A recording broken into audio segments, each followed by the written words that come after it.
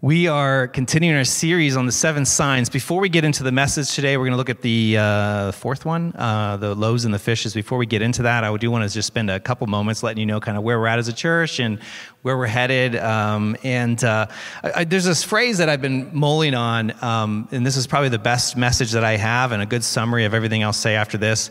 During this season, we are just trying to do the best that we can as a church, and you can be the judge of whether that's the case or not. But don't tell me right now. But try to do the best that we can. But we are laser focused on where we're headed. We know that there is a day coming, and it seems to be approaching even quicker than even some have thought, where we can really open up. And our team and our staff and our leaders and our board are just devoting an immense amount of time and energy towards sort of a grand opening. We're really excited about some of the things that's going to present, and really excited where that's headed. So, but for now, we're trying to do the best that we can, and it's been a challenging season for everybody.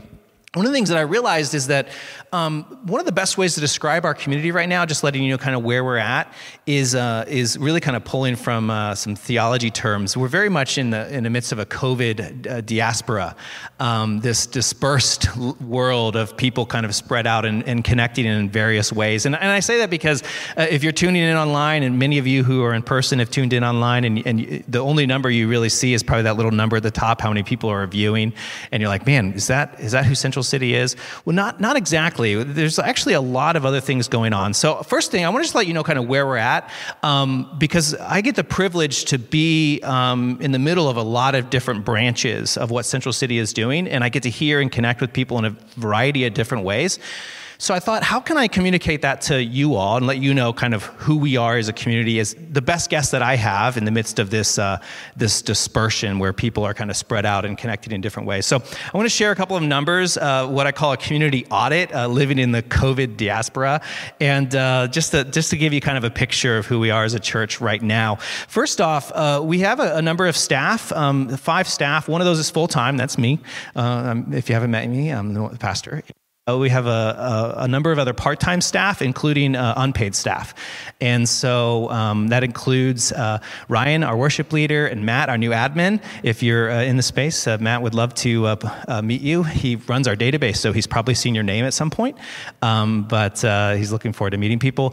Molly, of course, with our city kids, and she's just doing a great job connecting with our families. And then Denise, who's running Little Bottoms Free Store. So that's our staff. We currently are operating as a budget of just about $250,000. Just to give you a picture of who we are as a church. That's our budget. We're severely under budget in regards to what we're spending, because we're able to really preserve a lot of expenses. We've worked really hard to keep and grow our staff, I think, which is a great thing to be able to do in the midst of COVID, and certainly keeping staff is something that a lot of businesses are trying to do, and we've been able to do that very easily. This is the most exciting thing about our budget, though. We're a church plant. We're on year 4. We celebrated 3 years this last fall. This will be the first year where we are a church without any new church start grants. We've received other little grants here and there, but new church start grants. We started almost entirely grant funded, and this year we will receive no grants, and we are on track. This is not going to be a problem. We might even be a little bit ahead because we've been able to save so much. So that kind of gives you a picture. Now, this budget includes Little Bottoms Free Store and a variety of other initiatives, but that's kind of the budget. There's also a number of leaders, 10 leaders right now, and I name this as, these include people who are over an area. For me, leader means ultimately responsible. And so there are people who are ultimately responsible for a group or for a team or for a particular area of our ministry. And so there's about 10 people outside of our staff that are leading, and this includes small group leaders, it includes some of our people who are running technology in the back, it includes a variety, our mental health team, a variety of teams, our leadership team, et cetera, people who are over a particular team or an area. And we have about 40 servants. Now, we have many more servants than that, but we have 40 servants who are actively serving. Many of our servants in the past were Sunday morning servants, city kids, coffee, greeters. Obviously, that's not something we've been doing. But even outside of that, from Little Bottoms Free Store to some of our teams that are still meeting online, to our board, to a variety of other places, we've got about 40 people who are actively serving. And we have a number of groups. We have probably around 20 people connected to a small group. That's a pretty good estimate. We have a couple of small groups that are holding on online. What's exciting, though, is that we are in the process of launching new small groups. So we have 7 new small group leaders that are going to help us launch 4 new small groups this fall. And we're really excited about that opportunity and connecting with people in community. Online worship, we average about 40 households. So that might include one person, might include a family, but that doesn't mean there's 40 people on there at a given time. But when you run the numbers, we're about average 40 households. Our podcast, which is the sermon, each week it's about 1,000 hits. Now, that's a little deceptive. That doesn't mean people are listening to it. We don't have that data tracking set up, but these represent people who've subscribed and may or may not listen to it. But I will say that I get emails every once in a while of people in our diaspora who will reach out and say, hey, I've been listening to the podcast this whole season, and it's what's kept my faith tethered to God. So I'm really grateful that that's one way that people are remaining connected. And then Molly, with our City Kids, has been reaching out and connecting with our families with kids. We have about 20 families with kids that are some way connected to Central City Church. That represents about 30 kids. We've, between myself and Molly, we've connected, a number of different ways, phone, text, email with pretty much all of the families in the recent last couple of weeks, and just finding ways to support them and kind of also trying to figure out the best way we can. So if you have any thoughts as we kind of open up and figure this stuff out, Molly I don't want to put you on the spot, Molly, but Molly would love to, that's her job. Molly would love to talk to you. So, and really, we're lucky to have Molly. She's such a fantastic leader and has a real heart for our family. So that's where we're at as a community, as I best understand it. Depending on how you look at our church, it can be like, what is going on? But as I get to interact with a lot of different people, I'm really encouraged. And my big focus is really working towards what we're going to look like on the other side of this. So I want to share a little bit about that. I will say that as a pastor, this has been an interesting journey. The last couple of months, as we figure out how to be a church now, and as we put a lot of energy into where we're headed, which I'll share about in a second, it's been exhausting. And I think a lot of our staff are just putting a lot of energy. You might not see it, but you're going to see the fruits later. We're working really hard. And every time we do something different, it's exhausting. Change is exhausting. And so I was feeling that this weekend as we open up in person and online. I was feeling particularly exhausted. And I was like, seriously, time change? I'm going to lose an hour? I literally need an extra hour this week because of just the impact that it has on me as I wrestle with how to manage all these different pieces. And so I just, I appreciate grace. And I think that's really important for all of us. This is a very... how people interact regarding COVID. I have no energy to, and I just want to say, regardless of how people have connected, I have no judgment. I know there are families in our community that have been just kind of out on their own, and they've not found a meaningful way to connect in this particular season. I have no energy for judgment, and I encourage you to do the same. We just need grace. I don't have the energy to try to talk about doing more for myself. I certainly don't have the energy to try to make you do more or you do more. So we just in a season of grace, and I'm really excited what it's going to look like on the other side of it. So this is just very briefly, we're going to spend some more time with this, but this is very briefly where we're headed. As you know, ever since we did a series on the book of Micah a number of years ago, Micah 6:8 has been a bit of a theme verse for us. In summary, it says, do justice, love mercy, and walk humbly with God. And some of you even have shirts. I saw one today. Yeah, we got someone in the house wearing one of the shirts. Maybe you're at home wearing one of the shirts. But do justice, love mercy, and walk humbly with God has been a theme verse. So as we think through where we're headed as a church, those are the three big categories we're focused on. And so I'll spend more time with this in the future, but just very briefly, around justice, we're really talking about what are we doing to challenge the systems of this world that continue to oppress, and the ways in which we can engage in that. So that's where we're really investing in this multi-ethnic training, and that'll involve a variety of initiatives that include the whole church, like poverty assimilation and a variety of other things. We're continuing to invest in anti-racism and diversity efforts, specifically even locally in the Grandview area. We have a number of people in our church who are connected that way. And then we're also working with Love Boldly. Many of you know Love Boldly from Heidi Weaver-Smith, who's a part of our community. We've done some conversations, but we're really asking the question, how we minister to, with, and for the LGBTQ community. So that's kind of like some big focus that we're doing this year. If you're interested in one of those, there's a number of ways you can get involved, let me know. But that's kind of like do justice. The next one is Love Mercy. And mercy for me is all about compassion. Our ministry at Little Bottoms Free Store is the best example at Central City Church. People come and we give them baby wipes, diapers, clothes. We're not necessarily changing the systems that that brought them to that place, all of the problems that lead up to that, but we're addressing an immediate need. That's compassion. And so over the next year, we're going to be really focusing on lifting Little Bottoms up and doing some really exciting things. We're looking at expanding staffing as well as updating some of the building at Little Bottoms Free Store, which if you're here is just back here. And if you haven't seen it, I recommend checking it out if you're in person. But we're going to be updating some of the buildings and setting it up so that Little Bottoms can serve more and more people. The last one is walking with God. And this is what we're looking at with small groups, discipleship. What does it mean for us to walk with God together? Small groups and City Kids is kind of the big focus there. So we are meeting at Little Bottoms Free Store, and we're continuing to explore what worship will look like here. It's always been our hope and our goal to have a church in this space to serve Little Bottoms Free Store. But we remain called still to the greater Grandview area. That's where we started. That's where God called us. And so we have a great relationship with a church at St. Luke's, and we are in the process of carving out some fantastic space.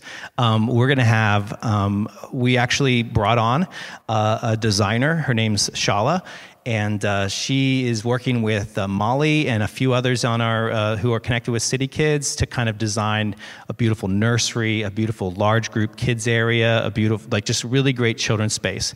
This is important because the two previous locations we had as a church did not have adequate children's space. I'll just say it like that. The theater, if you remember, anyone who was there, the children's space was literally next to a bar. Not a great space. The back space, it was a conference room. It was very small. So we're really excited about this opportunity, St. Luke's on 5th. I'll let you know if you're curious about it. You can look it up, and they have photos of the entire building. You can kind of see. But we're going to be working with a designer, and we're going to be building out some great space, and then we're also going to be investing in small groups. So I'm going to get into these more. We're going to show some pictures. We're going to talk about it, but that's just a picture of where we're headed. We're hoping to have a focus on justice, mercy, and what it means to disciple one another. If you want to interested at this level and learning more about any of those things as we kind of work out the details, feel free to reach out to me. I'd love to chat with you and have a conversation. So with that, we're going to transition to our message. We are looking at one of John's signs. And today, I'm going to pull a traditional church tradition, and I'm going to go against my desire to read a verse and offer my own commentary. I want to read the passage and just read the passage. It should be on the screen as we go along, and if you're in person, on the handout, but I want to read it. I want you to pay attention to it. God's word can speak to us regardless of what Joe has to say about it. And so I want to spend some time with this passage and one of John's 7 signs. So here it is, John chapter 6, verses 1 through 14.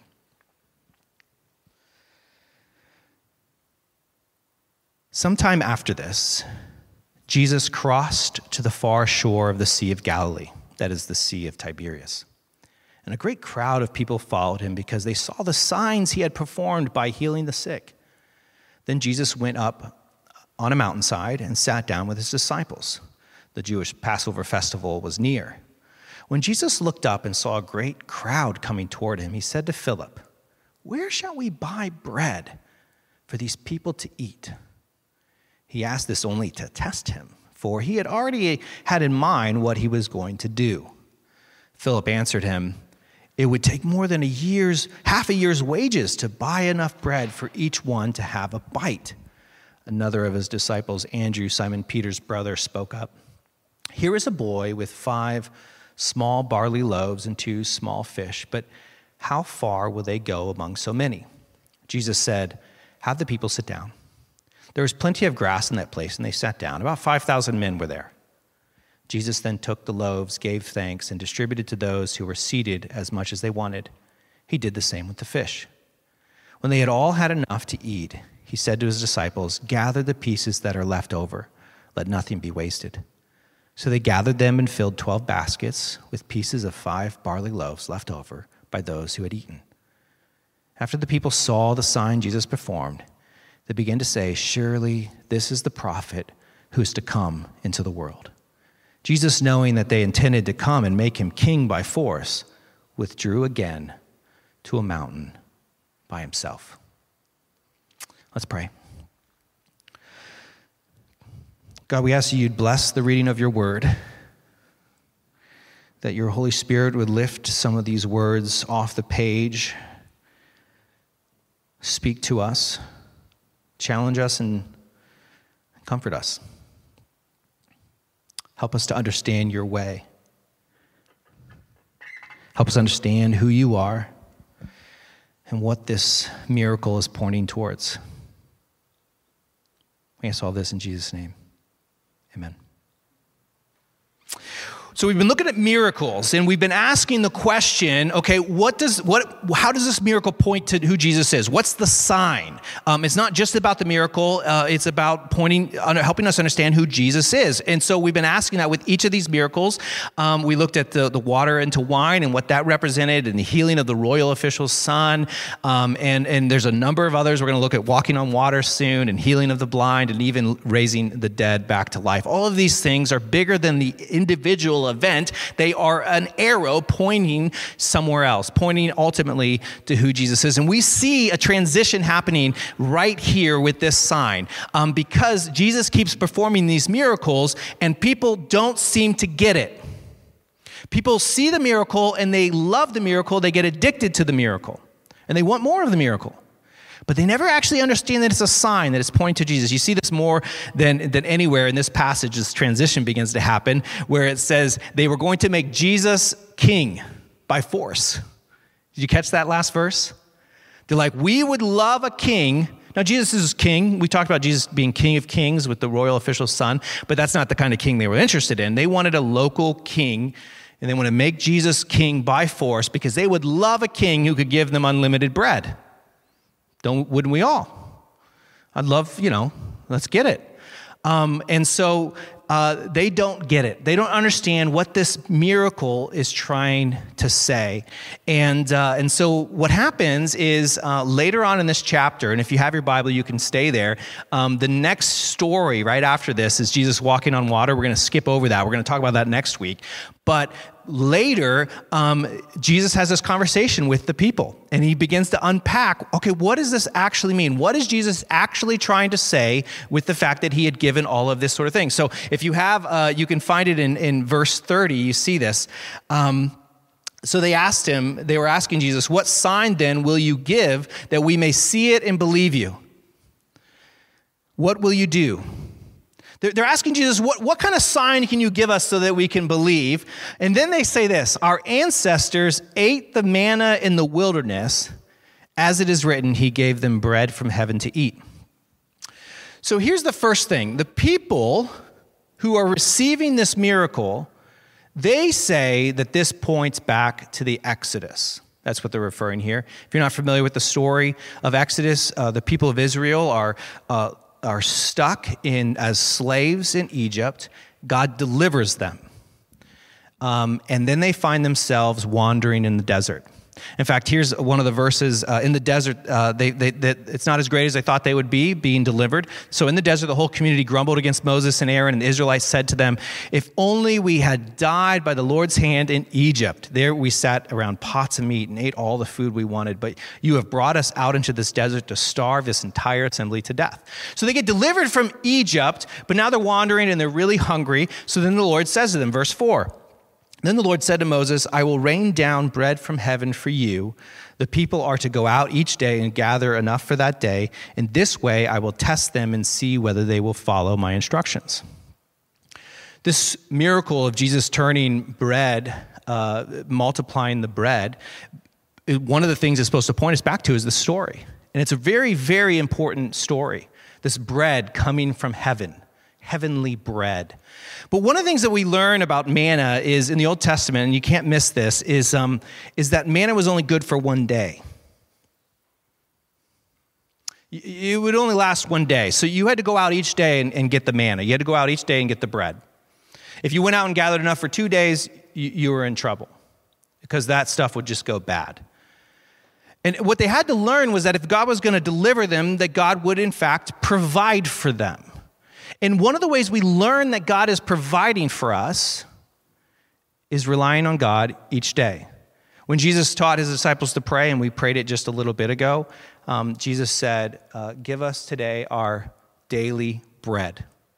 In other words, might as well have just said, give us today our manna. I can only have today. I have to trust God today. I can't trust God God is not going to give me what I need tomorrow, today.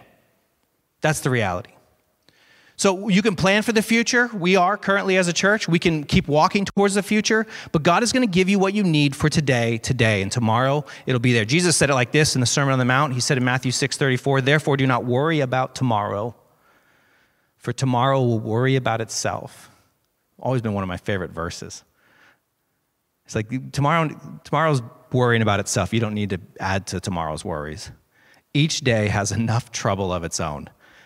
And can I get an amen? Each day has enough trouble of its own. And so there's this story in the Exodus where God provides them with bread from heaven, but it's only for today. We got to trust God today. And there's a good reason for that. If God gave you enough bread for the entire year, you would probably go to God once a year. You know, if you had enough for the entire year, I'd go to God once a year and I'd offer my sacrifice and God give me what I need. And some of us, I think, even live our lives this way. But manna wasn't supposed to be like that. Every day we go to God because every day we need God. Well, the next verse in Jesus' response to the crowd as they're debating this miracle, he says this. He said, Jesus said to them, very truly, I tell you, it is not Moses who is giving you the bread from heaven, but it is my Father who gives you the true bread from heaven. They had actually gotten their story wrong. If you listen to the crowd, they said, our ancestors gave us bread from heaven. And Jesus is like, that wasn't Moses. Don't get your source wrong. Moses is the one who gave them bread from heaven. It's not how it works. Don't see, they're still attaching value to the wrong place. It's meant to be a sign. Be careful what it's pointing to. And they're attaching value to the wrong place. So Moses didn't. He goes on, for the bread of God is the bread that comes down from heaven and gives life to the world. And then verse 35, it says, Jesus declared, I am the bread of life. Whoever comes to me will never grow hungry, and whoever believes in me will never be thirsty. There are 7 signs in the Gospel of John. We're spending time with each one in this series. There's also 7 I am statements. This is the first one. And their I am statements, they include things like I am the bread of life, I am the light of the world, John 8:12, I am the door of the sheep, John 10:7 and 9, I am the resurrection and the life, John 11:25, I am the good shepherd, I am the way, the truth, and the life, I am the true vine. And the fact that they are I am statements is not by mistake. And Jesus, this is the first one. So Jesus is now just starting to give I am statements, and for a good reason. He's almost saying, hey, let me tell you another story of the Exodus. You got the manna story, but if you go back even further to when Moses was called, because it was God who called Moses. Wasn't Moses' initiative. It was God who called Moses. And when God called Moses, and Moses said, who should I say is going to send me to deliver the people from Egypt? God says to Moses this, I am who I am. This is what you are to say to the Israelites. I am has sent you. I am has sent me to you. I am who I am. I can't, it's so inappropriate, but I can't help but think of Popeye when I read that. I don't know if anyone grew up with Popeye. It's a different pronunciation, but similar. So Jesus saying, I am the bread, and he goes on and uses all of these throughout the rest of the book. Here's what I find interesting. I want to put up this chart real quick. Here's the first 16 chapters of the Gospel of John. You can look at that. Here's the first 16 chapters. If you line up the 7 signs with the 7 I am statements, here's what you have. And you got these 7 signs. We've already covered 4. That's the arrows where we're at. But then that's the first I am statement. I am the bread of life. What I find really interesting is Jesus starts by giving these miracles, but people don't seem to get it. So then you can't be any more direct than saying, I am, fill in the blank. Jesus really wants them to know who Jesus is. And so this miracle of the bread getting passed around to everybody is significant. Here's the next verse. Jesus says, I am the bread of life. He goes on to say, Jesus said to them, very truly I tell you, unless you eat the flesh of the Son of Man and drink his blood, you have no life in you. Whoever eats my flesh and drinks my blood has eternal life, and I will raise them up at the last day. This later became known amongst the disciples as a pretty hard saying. You know, generally speaking, if you're following someone, a rabbi, a religious leader, and they start using this language, generally speaking, the best advice I can give you is to leave. This would be very strange. But in the context of Jesus wanting them, I want you to get it. I almost feel like Jesus is getting a little frustrated or like a little, like I'm just going to be a little grotesque and a little harsh because you won't listen. I am the bread that came from heaven. I am the bread of life. I am the daily bread that you need. In the ancient world, bread was almost synonymous with food, with sustenance. In fact, in the Old Testament, bread is sometimes translated bread, and sometimes it's just translated like supplies. Like when someone's on a journey, it'll say, I took my bread, and so sometimes translate, I took what I needed, but it was synonymous with just what you needed to survive. That's what bread means. It's what their diet was made of. If you had bread, if you had flour to make bread, water and oil to make bread, then you were going to be okay. And Jesus wants us to know, beyond a shadow of a doubt, without any confusion, I am that bread you need. I've said this before, and I even prayed it earlier. I find myself sometimes going more than a couple days without going to the source. Without really kind of, I need you, God. I used to have this habit, and I've dropped it a little bit with just the changes of life, but I used to have a habit where I would end every day and begin every morning with a very simple prayer. I need you. Our son Finn is having difficulty right now at school. I mentioned on Facebook he got kicked out. And that's something, he's 4-year-old at preschool, so you get sent home. I'm sure there's a number of opinions floating around on how that was handled, but it happened. But even more so, he kind of doesn't really want to go to school, which is hard. Like I'm sure, we're new, this is our first 4-year-old. Some of you have had a couple 4-year-olds, so this is our first one, so just give us grace. But, it's like, man, that used to be really easy, taking him to school, taking him to daycare. And it's not easy when they don't want to go. And I was driving him Friday morning, and, you think as a pastor, we're like pretty religious at home, and you don't know me very well then. I'm pretty human, and I was just like I was thinking and praying, like, how do I help this kid? And because he just there was an angst and an anxiety and even a bit of a fear, and we can't quite figure out what it is that's bothering him. And so I asked him if he wanted to pray, which once again, as a pastor, be like, I'm sure you do that all the time. And I won't tell you how often we do it. But I asked him, I said, do you want to pray? And he was about as excited about that as school, by the way. But he was locked in a car seat, so that helps. And he went along with it. And I remember just praying. And honestly, I'm hoping it impacted him, but man, it impacted me. God, will you just, will you help Finn, and will you give him courage and the things that he's worried about, and will you just help him have a good day at school? Like, this ain't like one of the saints' prayers that's beautiful and poetic. I mean, it's very simple. Just offering that prayer up, God, will you just... And in the midst of that prayer, I was thinking, man, that's the prayer I need, isn't it? And I challenge you, when's the last time you prayed it? When's the last time I need my daily bread? I need to humble myself and lay down my ego and just say, God, I need you. We're going to take communion. If you're online, I encourage you to grab your stuff. And if you're in person, we've got some of those individually packaged ones. And we're going to take that. And when we break the bread and we share in the cup, it's meant to be a reminder. Some churches, and I'm actually kind of jealous of those churches at times, they do communion every time they gather.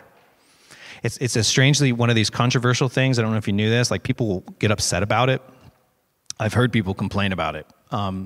If they are part of a church that does communion every week, sometimes people complain or get upset. I don't quite understand that. We don't do it every week.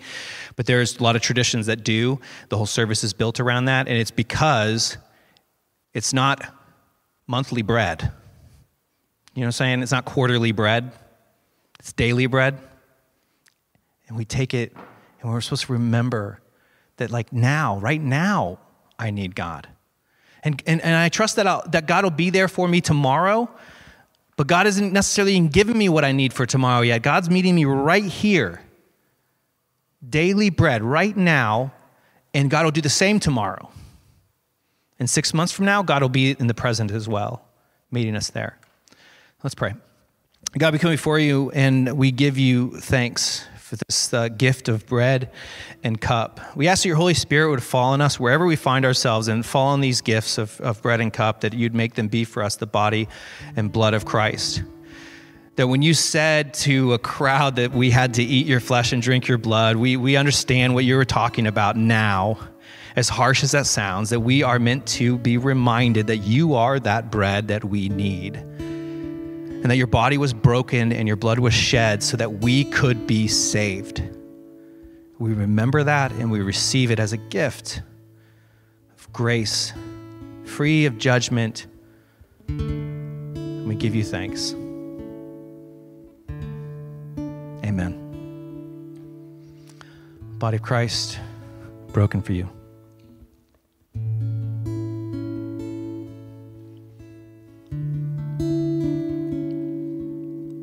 Christ. The blood of Christ shed for you.